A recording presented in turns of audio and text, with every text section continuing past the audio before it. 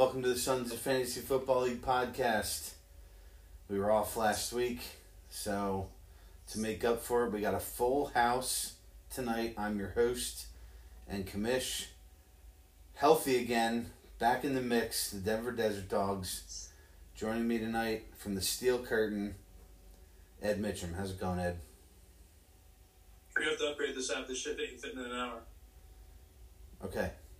We'll do our best. We can always stop at it and keep going. Everyone come back to work this week in the Curtain? Yeah, we're good. All right. We'd rather have 1 week of work stoppages than a couple here, a couple there. Makes We'll sense. play around, just get From the abolished an old white rule. We're moving forward. I don't know about if we should be using that term, but we'll do our I best. can't Daily say podcast. Daily podcast. He says it on the radio 17,000 times a show, and he's doing like that. Pat McAfee? Yeah. We don't have that clout yet. We're still getting there. Phil, I'll give Phil an update on the subscribers later in the show. You gotta earn that. Phil, how's it going, buddy? Not good. Reeling a little bit. Every time I open up the ESPN app, I get a new Q and D thrown at me, which is unfortunate. No longer scoring title, no longer first in the division. Things are looking pretty dark for us right now, but there will be light at the end of the tunnel. You like D getting thrown at you. Shane, how's it going, buddy? Hey, great to be here, Matt. Thanks for having me. Excited to be in first place in the Peyton Manning division, right where we belong. Just plugging along, 85-point efforts. Good enough to get it done, though. Seems like our kind of year, our kind of slugfest, winning the close, low-scoring ones. So. Did we officially call it the Peyton Manning division, or is it still just the Manning division for both of them? Good question, eh? I think it is the Peyton Manning division, but it very easily could be Eli. Great bit between him and... I'm not signing up for that shit, so... Great bit between Eli and Tom on Monday night when Tom told him he loved all the games against Peyton, not so much against Eli, and Eli's response was, I liked all of ours, Tom.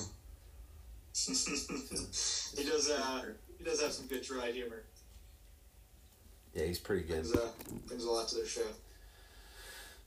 All right, well, let's get trivia out of the way quick, and then we'll get into trade deadline and our trade discussions and week 8. Yeah, I know how much Ed hates this portion of the show, so we're just going to do one quick one here. And I know I haven't said it yet so far this season, but as usual, we are going to go Stump the Schwab style. Shit. You guys can decide the order. So, since the start of the 2019 season, Kyler Murray has rushed for 18 touchdowns. There are 12 players that have rushed for more touchdowns since the start of the 2019 season than Kyler Murray.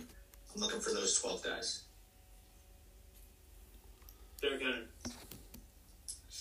King Henry has rushed for 43 touchdowns since the start of the 29 season. That is good for first. Alvin Kamara. Alvin Kamara has rushed for 22 touchdowns. That is good for 7th on this list. Dalvin Cook. Dalvin Cook has rushed for 31 touchdowns. Good for 2nd on this list. 12 behind Henry. Just stupid. That was my answer.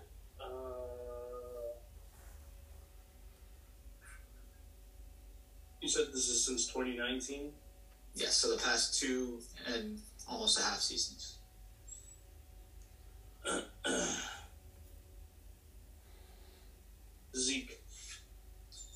Zeke Elliott has rushed for 23 touchdowns. Good for 6th on this list. Give me one of the best running backs in the NFL, Lamar Jackson. Phil has embarrassed himself once again. Lamar Jackson has rushed for 16 touchdowns, 2 less than Kyler Murray. He is not on this list. Did you say active? I did not say active. Todd Gurley. I was gonna say it. Old man Gurley had to find a question that I could get Gurley onto the podcast. I'm sure we weren't going to talk about him at all tonight, so I wanted to get it out of the way early. 21 touchdowns in 2019 and 2020. So good for a tie of 8th on this list. Still got some juice left. Chiefs, where you at? Someone sign that guy.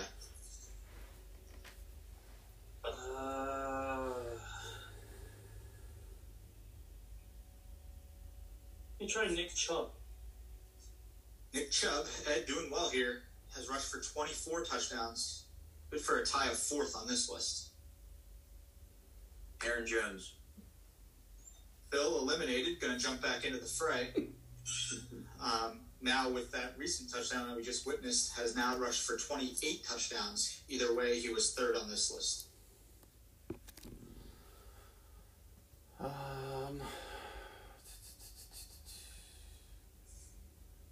don't know that Phil understands the rules, which might explain why he does not do well in this game.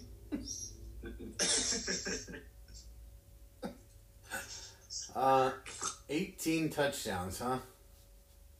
You're looking for more than 18 touchdowns, yes. More than 18 touchdowns. I would say Josh Jacobs. Josh Jacobs has rushed for 24 touchdowns. Tied for 4th on this list. Wow. With Nick Chubb. I thought that was a pretty good surprising one, yeah. That was the name I was going to say, that Chubb felt safer. Oh, gosh. It's hard now, huh? 4 left. 4 right? names left. 4 left. Some, pretty tough now.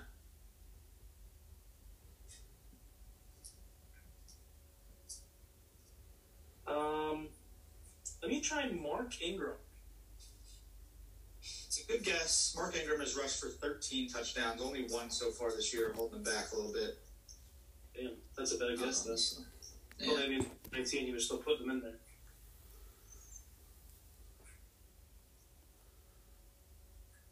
I know whatever I say, I'm just going to embarrass myself.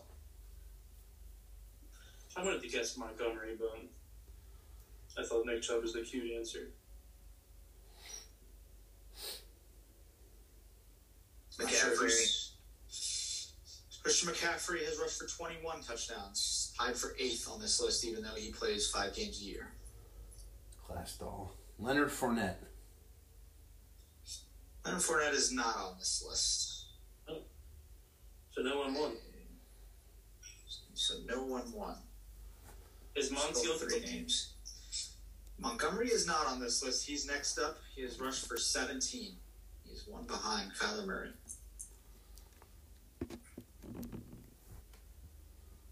How about Carson? Thought about him, but Chris Carson is not on this list either. there's no way. not. Is he? Mixon is not on this list either. I'd say Austin Eckler's probably on here, though. Austin Eckler is not on this list. Not great.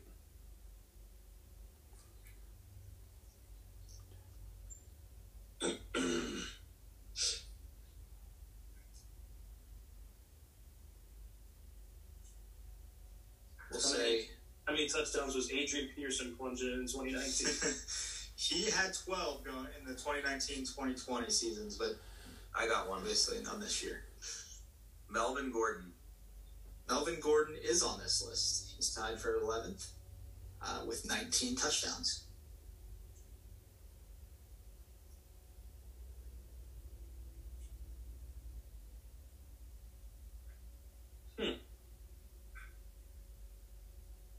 Two names left.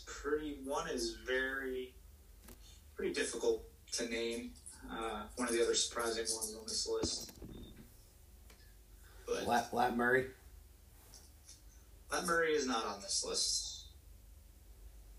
How about LaShawn McCoy? I'm not sure he's played in I any got- of these seasons. I got one. James Conner's on this list. James Conner's not on this list. Oh, that's not this list. This list sucks. All right, give them to us. We're, as Ed mentioned, we don't have a ton of time. One tough one on this list with 20 touchdowns used to play for one of these teams. Kind of an afterthought as a running back. He's now an Oakland Raider. Kenyon Drake has 20 touchdowns.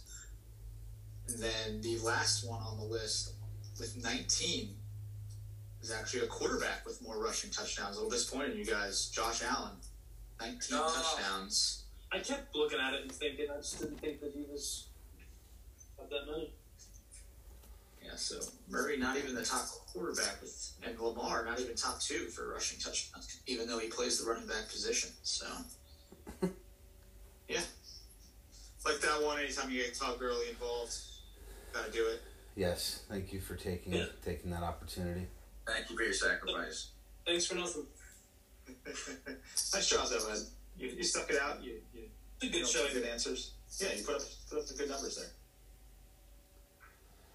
All right, so we had a few trades go down. Figure we'd give a little recap on them quickly.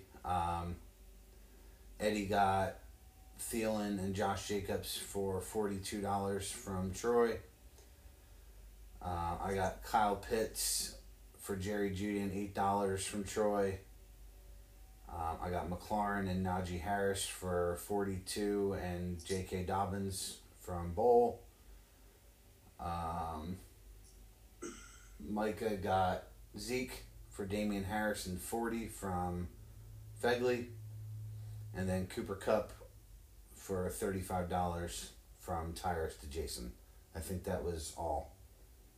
I don't think I missed anything. So I'll just open the floor up to you guys.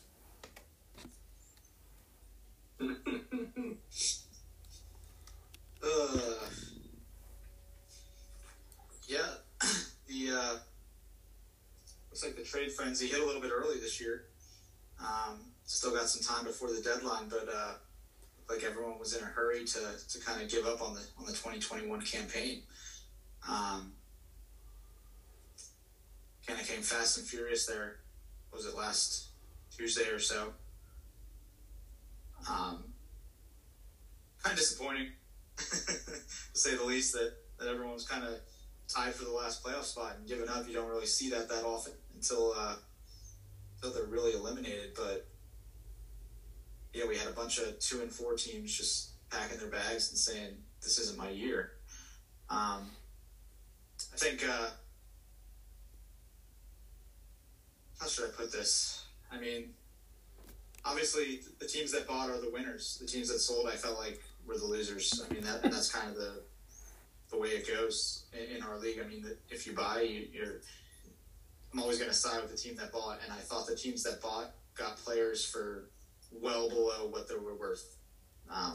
There's no way around it. I thought, obviously, the Cooper Kupp deal, that guy should have been worth $75, and he got him for $35.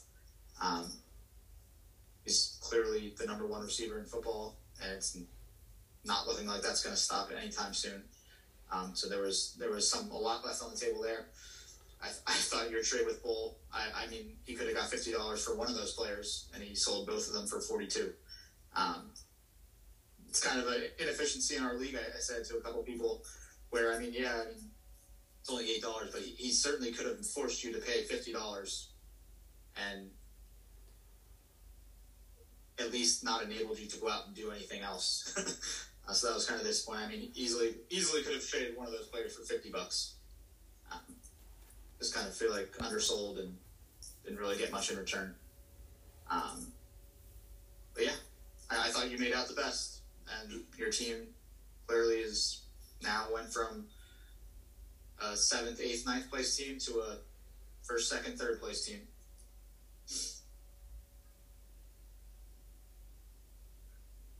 Go ahead, take the floor. Yeah, I agree with most of what you're saying. Getting the 2 guys I got for $42 felt Bill Cosby-ish.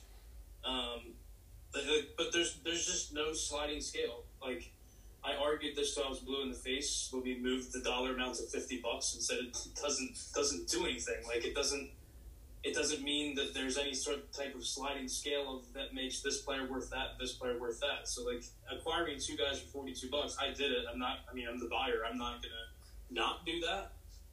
But those 2 guys shouldn't go for $42 combined. And Cooper Kupp, the number 1 receiver in the league, shouldn't go for $35 combined. I guess the disappointing part for me, even though I was the buyer, is that the power lies within the seller, and no one acts like they have the power. Like the Cooper Kupp deal went down, it was like, oh well, everyone's buying. I gotta get him out of here and get my money, and it doesn't make sense. Like, there's a lot of junkyard dogs in this league that are just gonna pounce on anything they can, whenever they can, and if you float a guy out there, like, you're gonna get exponential money for the guy if you just put him out there. And he was never put out there. Like, I don't know if anyone put any guys out there, really. I sent all my messages out at 6:30 a.m. on Tuesday. I knew it was time for some teams to pack up. I didn't expect it to be as many as it was. It's just the sellers didn't use any type of leverage, which felt bad.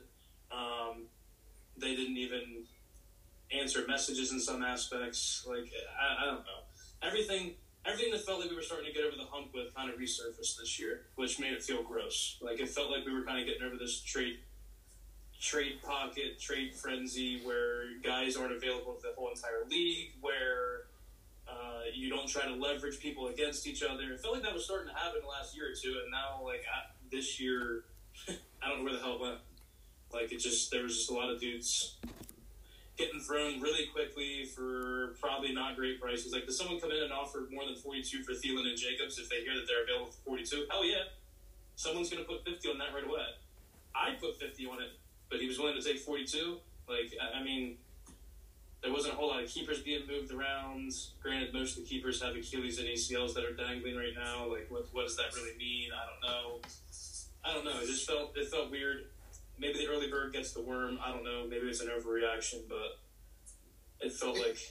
To jump in here, it kind of made you want a free market, didn't it? That's kind of what I got out of it. It's like, man, we kind of makes you want a free market. Like, I know we've talked pros and cons, but it's like, man, like, if these players are going for 35, I mean, this is nothing.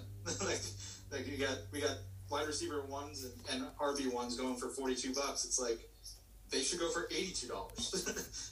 Like, I mean, there's not enough you can give, and it's not even blaming anyone. It's just like the max you can get is 50, and like, obviously the only currency you can get is the $50, and if you can swipe a keeper, that's all you can get. But I mean, these are players. It's the same every year. It changes the landscape of everything kind of before the deadline, where you go from being not a good team to being a top team if you can pull off if you can buy early, and you don't really have to give up a whole lot to do it.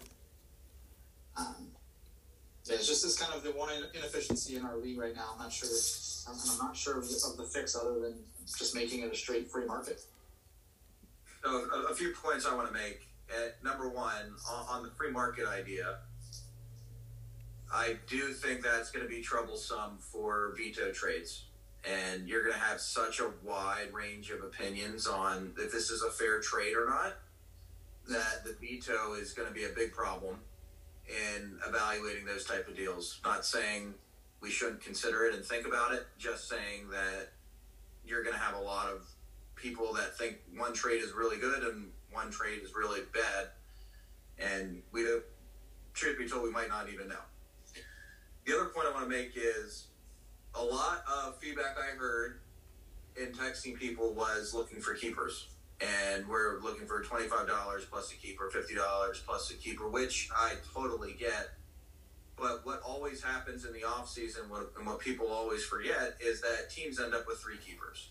It happens like clockwork. You can get good keepers for $5, $10, $15, $20 in the offseason. Both of my keepers are guys that I have traded for in the last 2 off seasons, and they were 2 of the top 2 running backs in the league going into last week. I do want to make a point on Spears' trade, in that it's just methodology I didn't entirely understand. Was he had, for some reason, he lined up this trade with Kaz for the $8 and Pitts, and then said, all right, now I'm going to shop the rest of my team and try and get the 42. That kind of goes back to the point around trade pockets and trading with people that you've traded with before and you like dealing with. And in that type of scenario, just take the 50 for Thielen and Jacobs. Don't even worry about it. You shouldn't let an $8 trade with Kyle Pitts and Jerry Jeudy dictate the rest of your team when you're selling. Take the 50, take the full max value, take take that, and then if you really want Judy afterwards, you can do something other than Pitts and getting $8. So that's it. I didn't have too big of a problem with everything else. I know you guys are high on Cooper Kupp rest of the season. You think he's the by far wide receiver #1 in the league. I'm not there yet. Give me a full season of that type of production. I think he's a good player. He's probably a top tier wide receiver 1. Is he worth $35? Sure, probably worth more. But I don't think he's the runaway #1 wide receiver in this league rest of the season. No way. I'll rebuttal before Kaz goes. You said about the vetoes getting sparked up more in an open market. I think there's an argument to that there should be more veto discussion in this market. Like, right. 42 for 2 dudes feels gross. In an open market, you can't, someone's going to pay that. I don't think you can really veto that. When it's a money for a player situation, I don't think you could. I think you are more free to make the trades you would be willing to make. And I argued against the free market, but I don't know. The more and more it goes on, it's like someone gets 2 players for the price that they should get 1, or someone else is getting 1. It seems to be leaning more that way. I just wanted to cut because I have Stafford, and anytime they go off, I'm going to beat everybody. So I just feel, I just feel like, the free market could possibly solve some of our issues in the fact that, like, you're almost going to force teams to go out and get max value for your players. Mm-hmm. Like, if you want to be the guy that's just going to trade away your team, and I've done it in the past, and because of the system we have, you have to go out and get your money. If you're one of the sellers and you're not in contention, but if you're going to be the guy that's going to go and dump your players to someone else, you're going to look like the idiot when you sell them for $40 and someone's offering you $80. Now we know, like, oh, we have an issue. You're just trading him because you want to trade him to that team instead of going out. It's going to give you an option for someone to counter an offer and say, hey, I'll give you a lot more than this person's offering. It's almost like you need you almost need to redo the draft. Like, you almost need to put players into an auction pool and let people bid. Like what you just said made me think of that. Like, hey, here's my trade blocks. You guys can, and it's like a free open market. Everybody bids on it. Highest bidder takes players. Like, I don't know if it needs to get that crazy, but that's just sparked in my head. And for the 5 seconds about this, essentially that's what it's doing is, saying, hey, Eddie offered me $42 for these 2 guys. Can you do better? And I'll say, yeah, I'll give you $50. And then you can go back to Eddie and say, hey, listen, I got $50 on the table. What are you willing to do? And hey, if you're willing to go 55, and you can go back and forth until someone's willing to actually reach their point of, hey, I can't do that. Then you know you got your max. If players weren't included in these deals, you could move to a system like that. The problem is when you start throwing potential keepers in here, and one person values that keeper value more than somebody else, and it's just tough to say which trade's better than the other because it's all in whoever's making those trades. And that kind of happened with Shane's deal. Shane had a $50 offer out for Zeke, and Begley took $40 and Damian Harris instead because he thought Harris gave him a chance to maybe stay competitive this year, and maybe give him an opportunity to buy this week or next week, which it ended up actually working out for him. If he wanted to buy this week, he could have after Harris had the huge game last week to lead him. I'm all for an open market. I think, going back to Phil's point, my deal with Spears looks a lot different if we aren't capped at 50. I'm probably willing to go a lot more than 8 for Pitts. So I think that's definitely something that's come up before. Shane, you've been one of the people against it. Yep. But I think the other thing we've seen, that the NFL is so volatile, one of the reasons you've been against it is you're afraid that someone's going to come into the draft with too much and ruin the draft. I think this is 2 years in a row where the people with the most money in the draft are sellers. So maybe it's not as big of an issue as we thought. I started last year with the most money, or second most. I'm just thinking, sure, and Spears, I'm just thinking the last 2 years have had max money, maybe not the most money, but max money, and not been very good. Yeah, I think our argument's always been we don't want guys giving up $150 and someone getting $150 and starting the draft with. Obviously, we would have to raise our in-season cap. I believe. I know Sher brought that up. If we did move to that, it might be something we look at even if we don't move to that. But we didn't want some teams starting with $350 and another team starting with $50. But I don't know. The more I'm thinking about it, the more I feel like we might want to figure out a way we possibly can open it up a little bit. Yeah, I mean, there is still probably a max that people are willing to go. I mean, I don't think anyone's going to trade $150, but that would make next year borderline impossible. Yep. And it's kind of like, hey, if you want to be the team that, hey, if you want to win this year, you're giving up basically any hope that you have for next year. If you're going to do it next year, you're going to build it off of a $50 roster. Part of the sucks about all those ideas is it just completely devalues the draft. Like, titles would just be bought. Like, yeah, well, that's what they are now.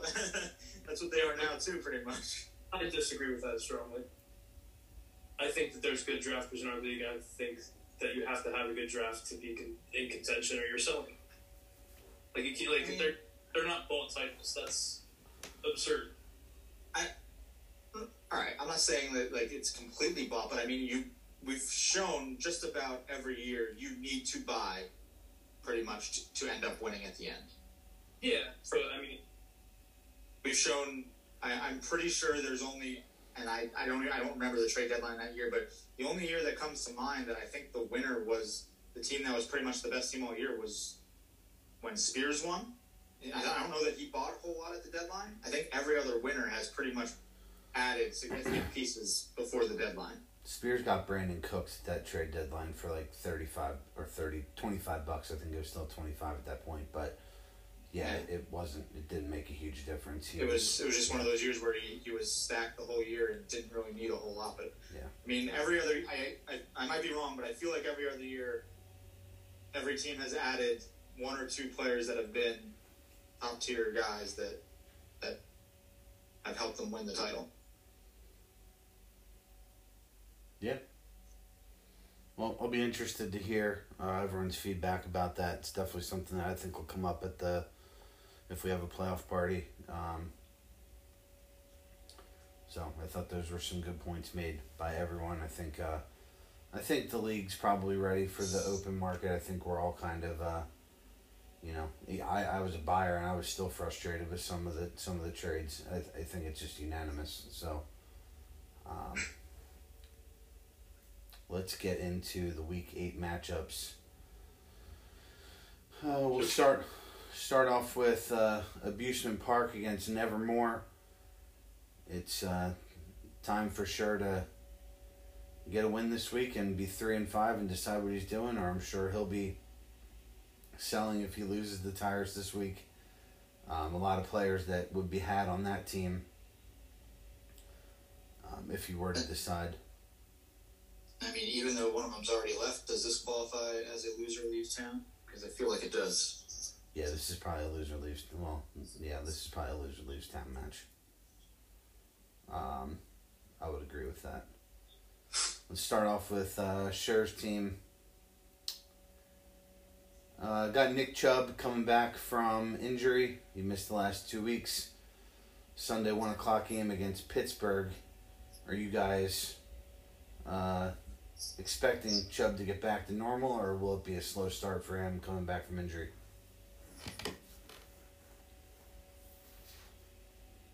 Back to normal.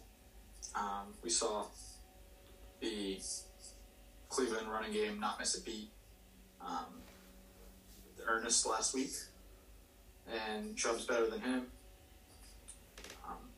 He's getting back into right where he left off, and slot him right in there, no worries. Gets in the end zone once, and you get your standard Nick Chubb week.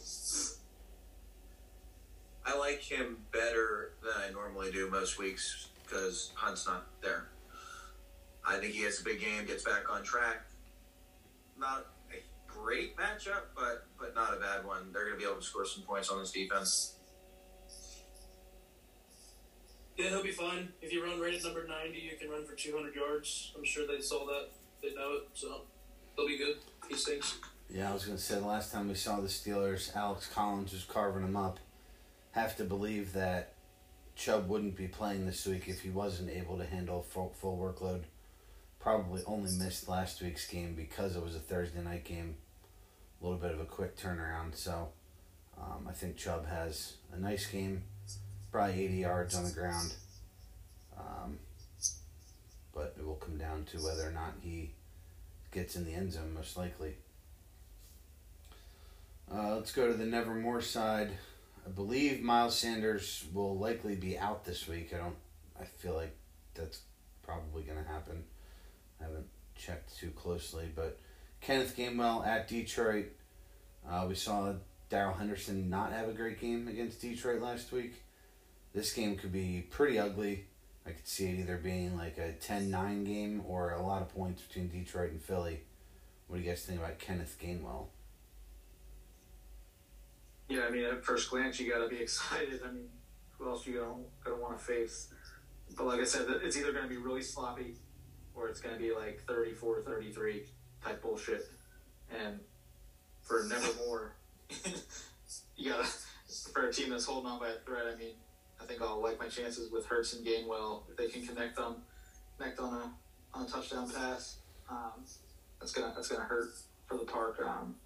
I'm leaning towards more of a higher scoring game between these two teams at the moment. So I actually like Gainwell's prospects here for another double-digit week, give me somewhere around the 15 points for him. I like them. One team is going to get up big early. No idea which one it's going to be. Other team's going to be playing from behind. I do think there's going to be a lot of points scored, and Gainwell's going to get some good volume. Like him this week. I'm not sure he's good at football. Haven't seen enough. I think Boston Scott will probably be in the mix. Detroit's going to win this football game. One of these coaches I thought lost the locker room early, and I actually think his guys probably love him because he cries in press conferences, and I think they think he cares. The other dude's talking about watering flowers and has probably lost his locker room. Detroit's managed this team just because one coach is a man and one's a little bitch. So. Nick Sirianni's got some one-and-done vibes, doesn't he? He's not great. Not great. I think it's even more funny that, like, at no point during that thing did I know which one you were talking about. Once their roots to grow in the soil so they can be watered. Yeah, this Eagles team is bad. There's going to be a lot of changes, I think. It could be new GM, new coach, new quarterback. This whole thing could be completely burnt to the ground. Hate to see it. Hopefully they get the fan base taken care of, too. Yeah, we are a far cry away from that Super Bowl team. I feel like Sirianni's going to be coaching in the MAC. 3 years. Oh, he's so bad. When I say MAC, I mean Division 3. Yeah. Delaware Val, Albright. He'll be somewhere. Wilkes. Yeah, not impressed. Who do you guys have winning? I'll take Nevermore just because I feel like Scher's snake bitten. I don't know how else to explain it. Nah, give me the Park. Just come down the roster. They got better players, and I think they squeeze this one out. It's not close. Stand it. Give me the Park. It does feel like if Scher loses this game, then all this shit's going to be out on the lawn because his team is a whole lot better, and if he loses this, it's just not his year. I mean, if you look at Nevermore's matchups there, holy shit, though. Detroit, Jets, Cincy. Like, there's some Giants for Kelsey on Monday night. Like, there's some potential there. I suppose looking at the Jets, Houston, Washington. Yeah. I mean, there's just potential for big points on both sides. So. All right, next game: Desert Dogs versus Boll Weevils. Start off with the Desert Dogs. Elijah Mitchell looked good on Sunday night against the Colts. So good that Trey Sermon was dropped this week by Take Your Ball and Go Home. Elijah Mitchell, over under running back 15 rest of the season.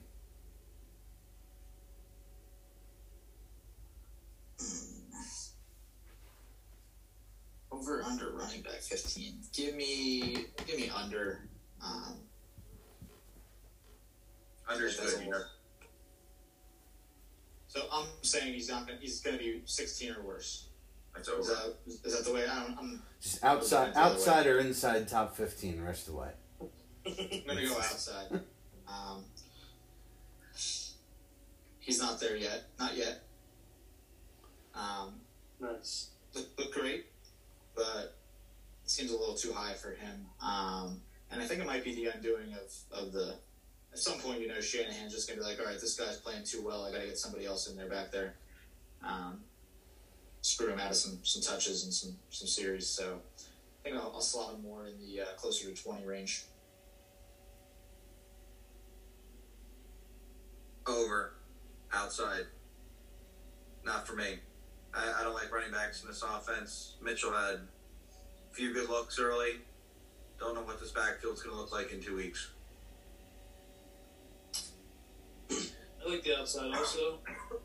I think you look at the top 15 right now, names in there, and there's some names that are outside the top 15, like Dalvin Cook, that should be in there.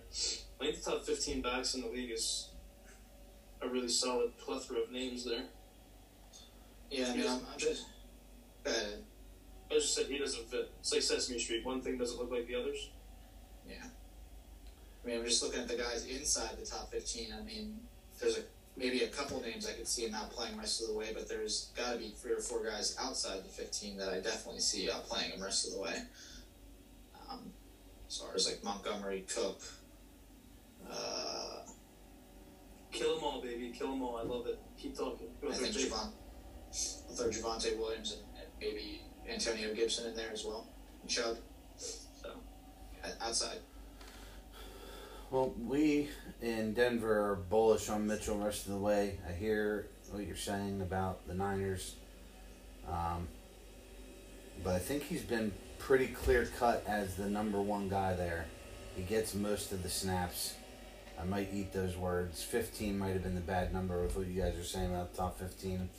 But I do think he has a pretty decent chance of being close to an RB1 rest of the way. I like Mitchell on this squad. Bowl Weevils.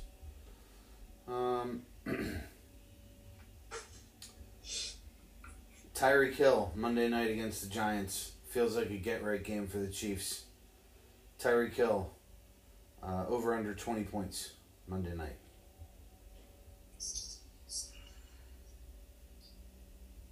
Nobody likes to push the Monday night narrative like T-Bag. But I'm going under. Chiefs stink, man. And until I see otherwise, I don't like them. I'm going under. I don't think Mahomes is as good as everyone thinks he is. Well, a And lot he's of not people are playing well saying right it's now. not that good. A lot of people are saying he's barely a top 10 quarterback right now. But I do like Hill this week. I agree it's a get-right game. And the Giants are just terrible. They're just an awful football team. Hill, big. I'll take the under. It's a lot of points. 20 is a lot. He's done it 2 times this year. He's almost doubled it. Well, he doubled it one game against the Eagles. Washington game, he came close. Basically, you're asking, is Tyreek Hill going to score a touchdown? And I think he will Monday night. So I'll take the over. Who do you guys have winning, Dogs versus Weevils? I will take the Desert Dogs. Yeah, give me the Dogs, and it's not close. Feels like a Gaskin week, doesn't it? I still like the Dogs, though. Dogs. I don't think Gaskin weeks exist. At Buffalo. If there is a such thing as a Gaskin week, I don't know that at Buffalo is the one. Oh. So I stand corrected. He had 5 carries and 26.9 fantasy points against the Tampa Bay Buccaneers one time this year. On his yeah, bench. that was the week we all trashed him. And, He almost 74 yards and 2 tutters. So. All right, Steel Curtain versus Reading Renegades. Curtain big favorites in this one. So far, Aaron Rodgers and Randall Cobb not getting it done. On the Renegades side, to keep this one close, I think he's going to need that to come to fruition. We'll start off on the Curtain side. Emmanuel Sanders has been, I think, undervalued. Ed was kind of on that one early. He does like him, so Emmanuel Sanders currently inside the top 24 receivers as a wide receiver 2.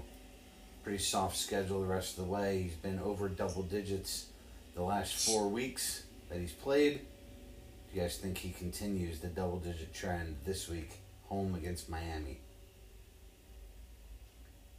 Sure do. Behind Ed, I am the number 2 in line on the Manny Sanders train. Always love the guy. Just a really consistent performer. Always just knows how to get open. Whenever you watch him, he seems like he gets open more than everyone else.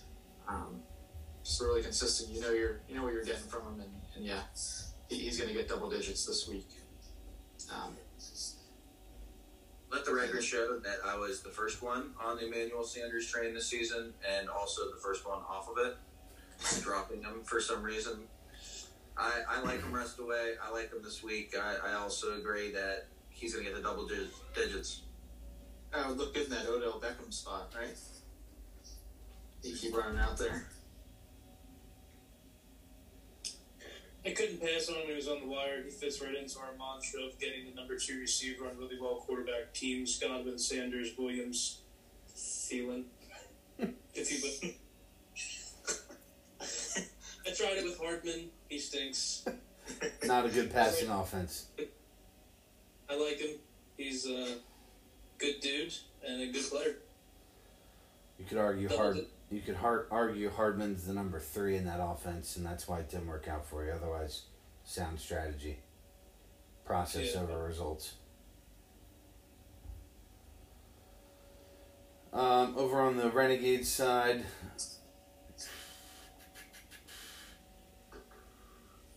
Noah Fant. Recently cut by T-Bag, who made some roster changes this week, getting rid of Fant and Sermon. Fant's been hit and miss. 3 good weeks, 3 bad weeks, 1 average week. Targets have been there most of the time. Teddy Two Gloves, not good at football. Washington can be had through the air. What do you guys think about Noah Fant this week? I like him. Had to make a decision. Needed to drop someone. Didn't think I was going to get the commission exemption that some other teams get treated with in this league of not starting a player in my quarterback spot. So I had to make a drop.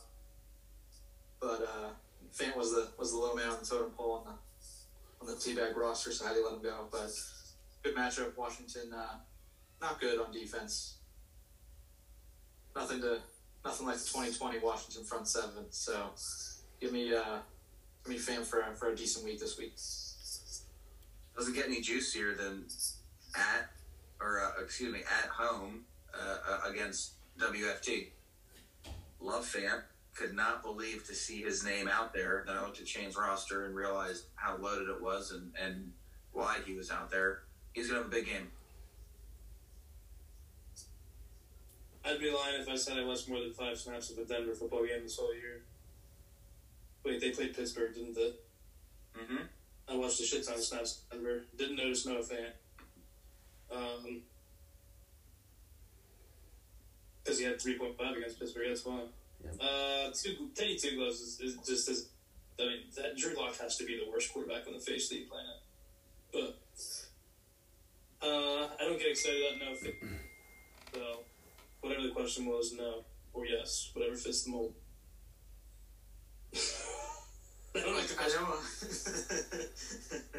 I know I'm not. I know I'm not great at this, but I feel like I'm getting a lot worse. You guys keep telling me my roster's loaded, and every time I look, I'm like, man, I have like the 6th or 7th best roster in the league. And everyone's like, oh, your roster's loaded. Why are you like you're so good? And I'm just like, my team stinks. I'm too injured. Having a roster that looks like it's in a 6th. I don't know what the hell people are looking at. We'll get to your team, all right? This isn't. We're talking Renegades curtain football here, all right? It's not all that. The other question for the Renegades: can DK Metcalf's legs hold up after 4 waves the entire season? Unless you guys didn't see that news about him sending home a OnlyFans star on her 5-hour drive because he was trying to book a foursome.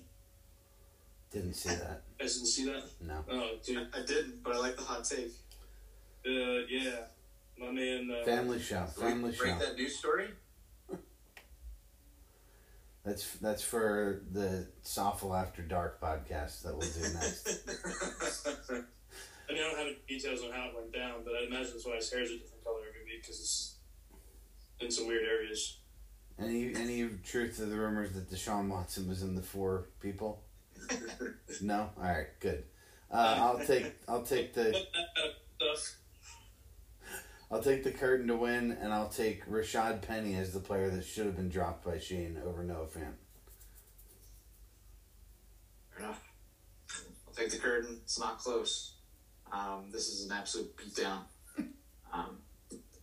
Yeah, there's not much else to say. Yeah. Gotta agree. Yeah, I'm good with it. All right, Ice Cream versus Flock. Flock, another 30-point favorite this week. That's becoming a theme in the matchups this week. We'll start off with the favored Flock.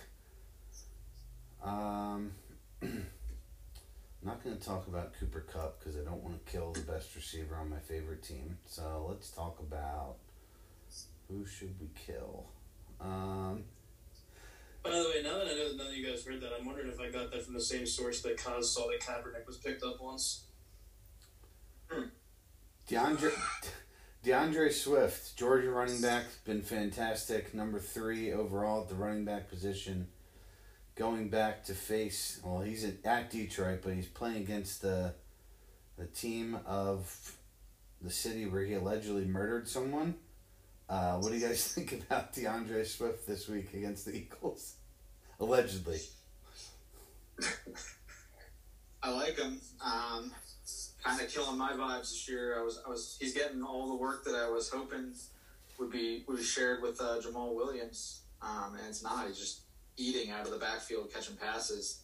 I don't have it in front of me, but I gotta believe he's leading the league in receptions out of the backfield. I just feel like he's gotten at least 4 every week, but he's been in the 5, 6, 7, 8 range. I definitely like him this week against Philadelphia. Like we said earlier, I think there's going to be some points in this one. And the Eagles are just a troubled squad, if you want to put it that way. I expect Swift to continue his winning ways. I can't believe Swift is the number 3 running back overall. I'm just blown away by that. It felt coming into this year like it was going to be an Abdullah season in Detroit where he wasn't even going to be startable for me halfway through the season, but I've been completely wrong on him. This week in particular, though, going back to the scene of the crime, there's going to be a ton of distractions. Not going to be able to focus. I don't like him this week. The game's at Detroit, which we It's talked in Detroit, about. Phil. I thought it was in Philly.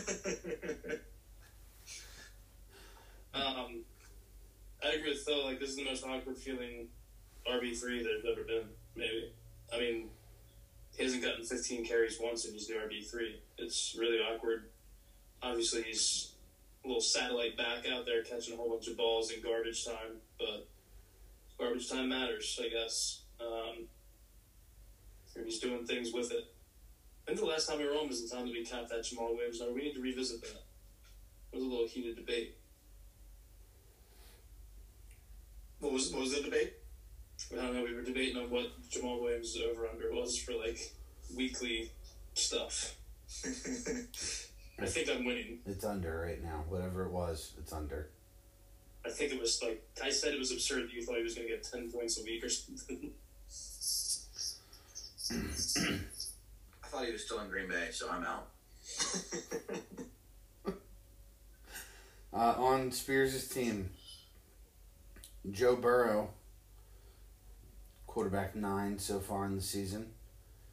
He has been red hot the last 2 weeks, 27 and 33 points. Over under 25 points for Joe Burrow this week at the Jets. I have absolutely no reason of why I'm going to say this, but under. It just feels like an ugly game. The Jets they're terrible. Everyone knows it, but it just feels like an ugly game on Sunday at the Jets. I don't know. I think the Bengals are good, but they seem like one of those teams where it's a road game against a bad team where they're just gonna struggle a little bit because they're a team that's still ascending, but they're not ready to step on a throat yet. I think it's going to be ugly, more low scoring, so give me under for Burrow. Give me under, but only because I'm upset that my cousin's Jeff Stack every week doesn't get to play it out.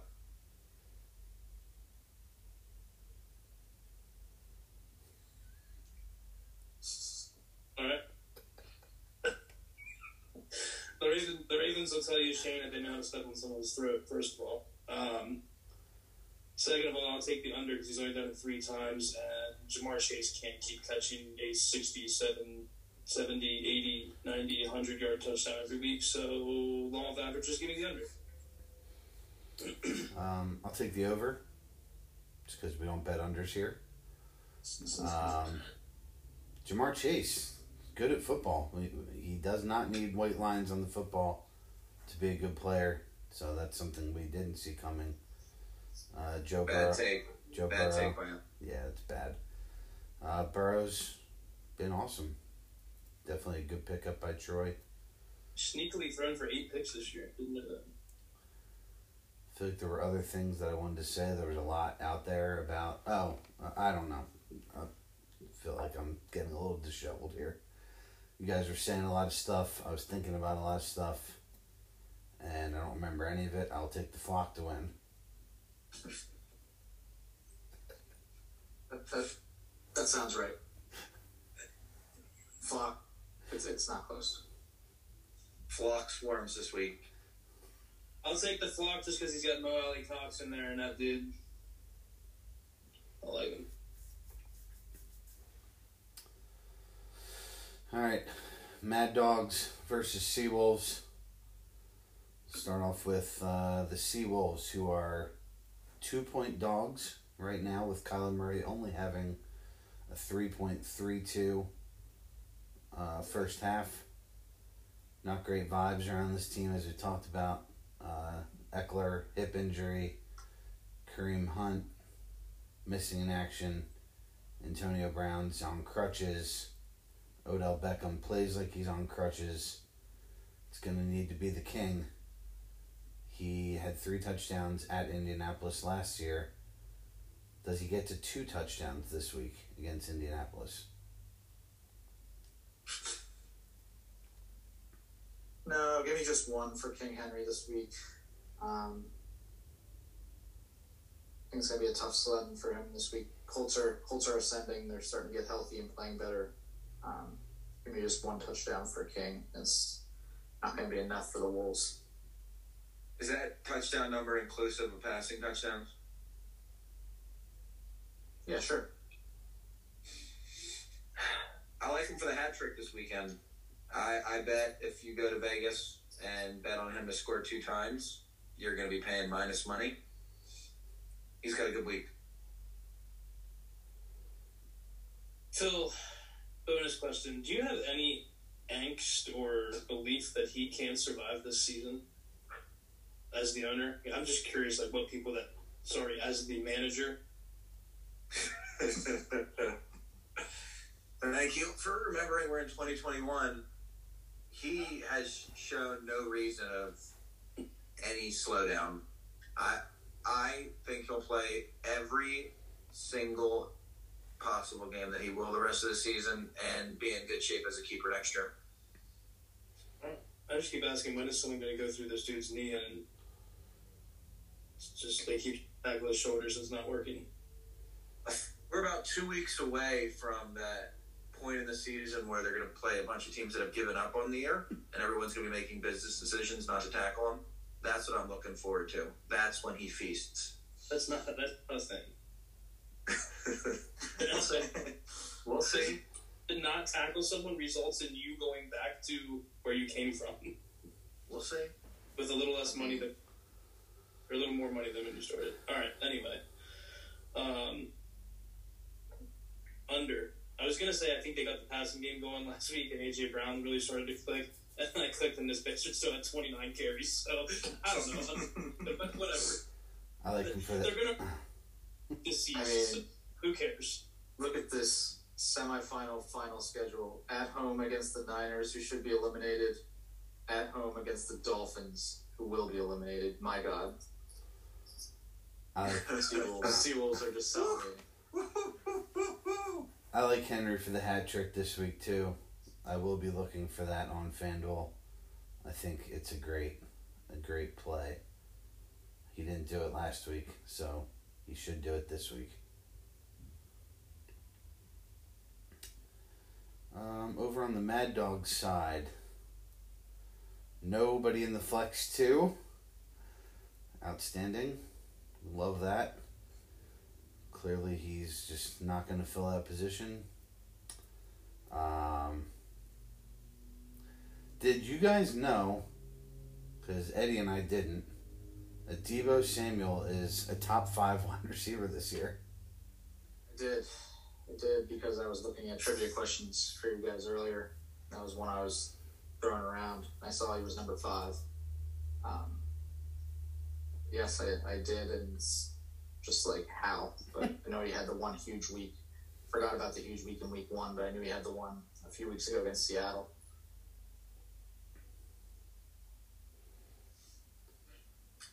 Thanks for stealing the trivia question next week and allowing me, or saving me from embarrassment. That was supposed to be Ayuk this year, which is what all of my people I follow on Twitter tell me. And they were wrong. As we can see now. I can tell you who didn't think it was going to be Ayuk. Good, man. Tell us. Who was it? This guy. Yeah, we know. You should have drafted him for $3 then. I did try to get him. I had no money left. And he went for more than $3, I think, because I'm pretty sure I said something about Deebo Samuel and I got shushed from the back couch. I think he was 6. And I was shooting getting guys like Mike Williams. So. Mike Williams. I don't remember what the question was. Did you know Deebo Samuel is a top 5 wide receiver? It wasn't. Oh, yeah, but the fact that you and I both figured that out the other night, so yeah, I did. Yeah. Who's put in the flex, you might ask? I don't know, but he's going to have to fill Deebo Samuel, too, because I don't think he's going to play. Unless the tide has turned on that. But last I saw, I didn't think he was going to go. Gotta be Sterling Shepard. So this could turn into the most consistent team being wildly inconsistent going into this one. And being left with some hunger in the belly, because there's just not enough on the plate here for the hungry hippo Mad Dogs. The hungriest dogs. Yeah, he's looking good though this week because Kyler Murray has .32 after that pick that he just threw. Yeah, he looks small this week. All right. You just make a short joke, Bobby? Success. Khalil Herbert, you looked really good. Here's 50% of your work. Who do you guys have winning Mad Dogs versus Seawolves? Yeah, easy to see the scoreboard here with Kyler putting up a thunker here Thursday night. I think I'm gonna go Mad Dogs based on what we've seen. Even though I expect Kyler to get some junk yardage and a junk TD here, but I'm gonna go Mad Dogs. Mad Dogs, big. Taking the Seawolves. Anything to add to that, or just taking the Seawolves? I just figured like the conversation was recorded that you pressed play, but Yeah, I got a little bit of it, but I will take the Seawolves as well, behind the 3-tutter game from Derrick Henry. yeah. If Debo's out, it's a wrap. Mahomes Debo. Monday night though, it feels good. I just don't really like this guy, this empty guy. I don't think he's very good at football. Yeah, it feels like he's doing that on purpose. All right, game of the week. Fleetwood franchise and their 127.5 projection against Take Your Ball and Go Home. First place Peyton Manning team with a 104 projection. Hopkins unlikely to return. James Conner not sure he made it to the stadium. Unlikely to suit up tonight. Yeah, not a great start. Aaron Jones is doing his part, but that may not be enough. Let's start off with that Take Your Ball and Go Home team. There were a lot of quarterbacks you could have picked, Shane. Yep. An awful lot I of gotta them. claim it for all of them. I probably... Stupid fucking rules. What do you... No. All right. Do elaborate. Daniel Jones should have been the play. That's all I'm going to say. What do you guys think about Teddy Bridgewater and the field? I don't know what the field is, so I'll look around a while. He looks like the guy from Hamburger Helper. That's my take. I don't think that's startable. Yeah, not exactly thrilled about it, but everything I've seen from the Washington defense is not good as well. They've been, I feel like, the easiest team to pass on this year, so I figured Bridgewater was safe to get one or two in the end zone this week and get me to a 20-point week, so. You didn't think any of those would go to Noah Fant, though? I felt like Noah Fant was my most droppable player. I had to drop someone. But you were picking up his quarterback to stream this week. Yeah. Didn't want to double down, or... Well, I just didn't want to... I figured carrying two tight ends was not the way to go here, so I had to pick between Goddard and Fant. And felt like Goddard was more likely to get more targets this week, so I went with Goddard. That's fair. It's getting ugly. I don't know what the field was, and I don't feel like looking, so. Daniel Jones is the other guy. Daniel Jones was probably the other guy that was up there. Wentz was available as well. Daniel Jones against the Chiefs. I mean, I don't know. So there's Tannehill and Wentz were available, and then you were looking at some dart throws. Like Teddy or. Yeah. Gotcha. Daniel Jones has shown that he can play in prime time, though. I feel like he has good performances on nationally televised games. You still have time to I feel make like he's always running for like 70 yards in a televised game Yeah. for some unknown reason. I don't hate the Teddy move. I think Washington stinks. I feel like I was on an island on that all off season as everyone was touting this team for no good reason. Chase Young stinks. I'm okay with it. It's not exciting, but I think he can sneak a decent number out there.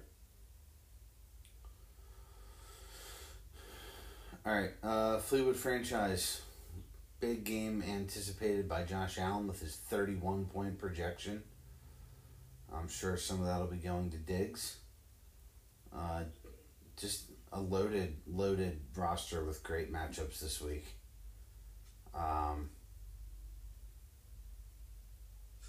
Darrell Henderson against Houston, over under 20 points.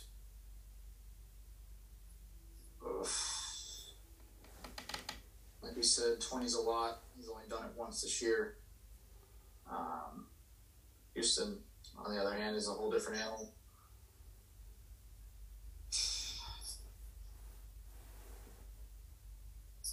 Give me the under. Barely. Still gets to his 15, 16 points. Under. It's a Cooper Cup game. Under. He's just not a two-touchdown kind of guy. Multiple times in a season, I don't think, in this offense. It's not cute enough for that blowjob of a head coach. So, all right, I'll take Henderson over 20. The Rams notoriously play down to their competition, but they did that last week. I think they get going this week and absolutely destroy Houston. We're talking maybe 40 points for the Rams this week in this one. And Henderson will make up for the disappointing week last week. Just looking more at this franchise team, I feel like I probably didn't give them enough due in the recap that I wrote yesterday. I mean, Javonte Williams, Michael Carter, and Marvin Jones, I feel like are three players that would start on most teams in this league. And these guys can't make their lineup this week. This is a good team. Yeah, it's a deep team. Kind of built to get through the bye weeks. That's for sure. Got a lot of solid starts, and obviously hopeful that Carson comes back into the fray here for him, because it'd be a big boost. Not feeling it, Phil? You don't like the squad? No, I do. They're deep. Done a good job of managing it and getting players off the wire like Patterson and D-Dub. It's a good team. D-Dub? Darrell Williams. Oh, gotcha. All right. It's embarrassing you don't know that. I don't know that. Follow-up question. He's 3 games back of his brother for the lead in that division. Do you guys think he can catch him, or is this thing still too far away? Yeah, sure. This team for face value feels better than the Hungry Dogs.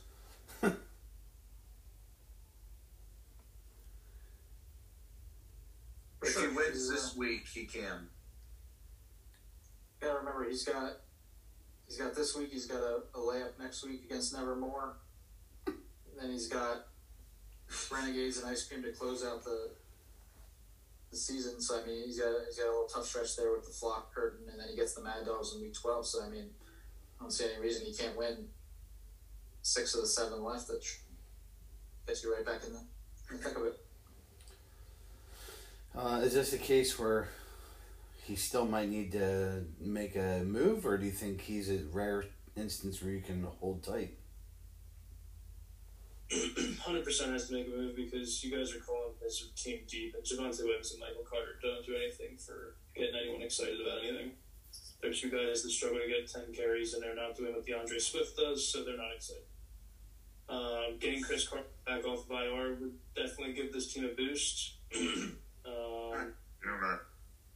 Patterson kind of feels like a league winner, but does that continue? I don't know. Weird. League winner, maybe not. I mean, that might be a little overzealous, but It's a deep squad, but I mean, I think he needs a little more. He needs a little more star power somewhere. Like you said, he's one of those guys that kind of fully take over a job.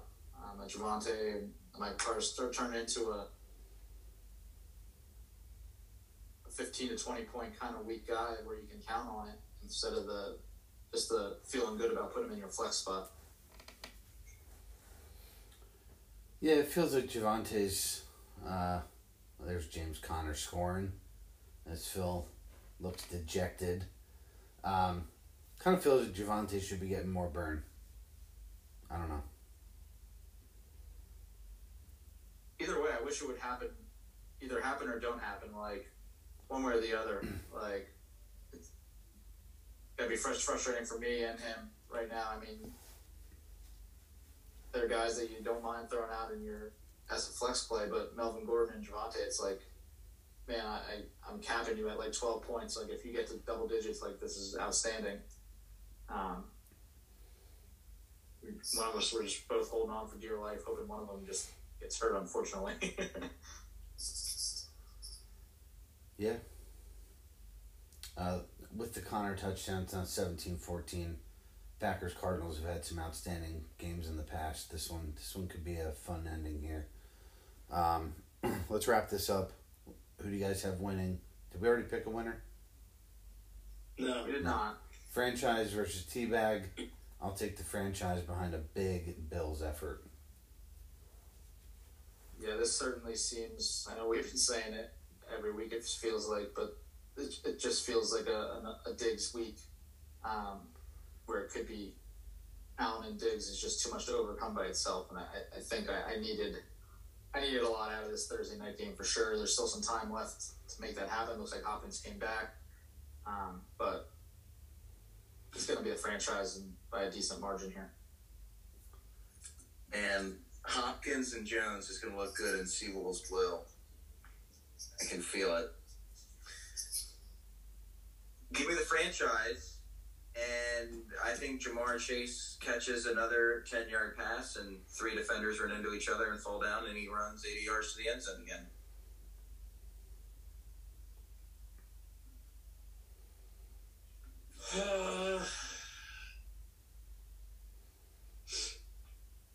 I think Teabag has enough to get it done.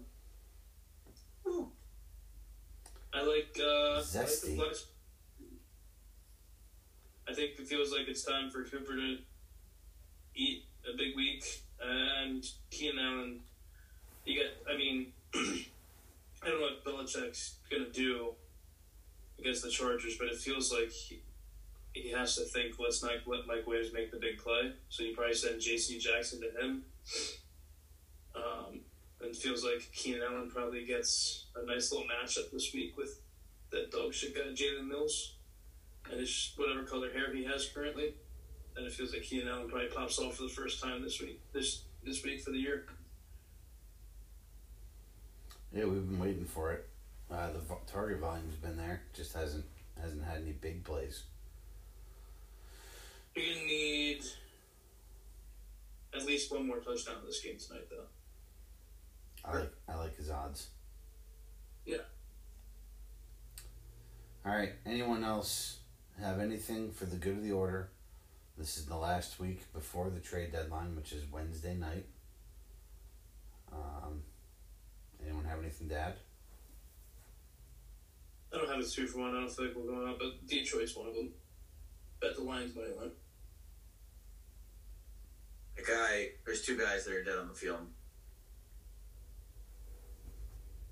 Nothing else for me. No, I mean, it's kind of a do or die week for a couple of teams in the league, and we're going to see who the probably 7 or 8 teams left standing. They're going to make a run at this thing. Looks like we almost had two teams give up last week. We're going to see probably 2 more in the coming week. So that's it from the Teabag side. And apparently you're going to give all your good players to Phil again, from what I hear. 2 of them. Just 2. Oh, He's not selling. Hopkins and Jones.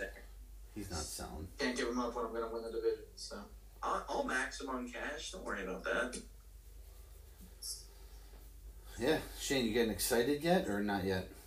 not yet. I'm going to save that for probably 2 weeks from now. All right. It's usually when we start getting a little tingly. Nice. All right. Well, I look forward to seeing how our game of the week, which is projected for 236 points as of right now, somehow turns into a 82-79 dogfight. And how Teabag's able to pull it out. Thank you all for joining me. This was fun getting all of us together to talk Soffle. And good luck in week 8 to everyone, and we'll talk to you in week 9.